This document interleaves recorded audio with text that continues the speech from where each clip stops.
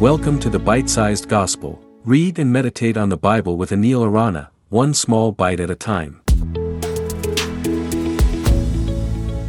Hello and welcome to the Bite-Sized Gospel. Today we will reflect on Matthew 21:18-19. Listen. Early in the morning, as Jesus was on his way back to the city, he was hungry.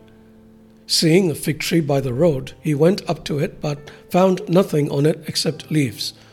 Then he said to it, "May you never bear fruit again." Immediately the tree withered.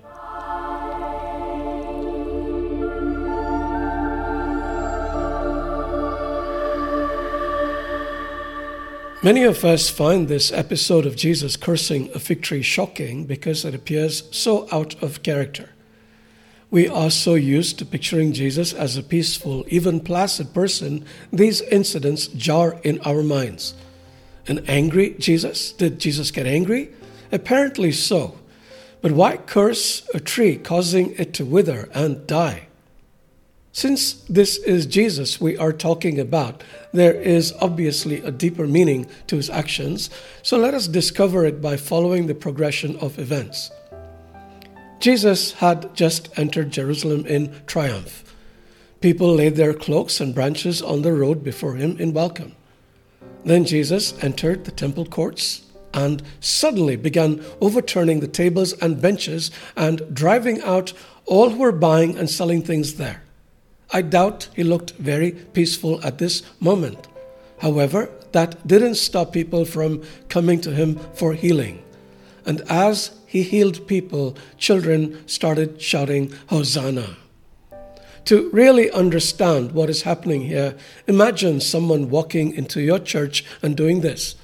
How would the pastors react? Welcome this crazy radical or be upset? Well, the pastors of that time, the chief priests and the teachers of the law, went ballistic and started plotting to kill Jesus. How dare he? Then the following morning, with the incident fresh in Jesus' mind, Jesus makes his way back to the city. He is hungry.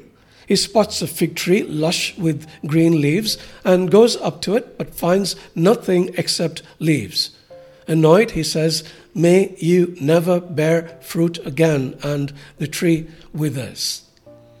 Why did Jesus do this? Because the tree gave every appearance of being fruitful by an abundant display of leaves. However, it was totally devoid of any fruit. Jesus was making the point that our lives can be like that fig tree. We can give every appearance of being spiritual and devout by all the public displays of piety that we make. However, we don't bear the fruit that show we are truly pious. The Pharisees were like that tree, making a great show of how religious they were. But as Jesus said, they were like whitewashed tombs, beautiful to look at on the outside, but on the inside were full of dead bones. How do we fare in comparison, my friend? Something to think about today. May the Spirit be with you. Thank you for listening to the Bite-Sized Gospel. If you enjoyed this episode, please share it with your friends. For other great content, including live sessions, visit www.anilarana.com.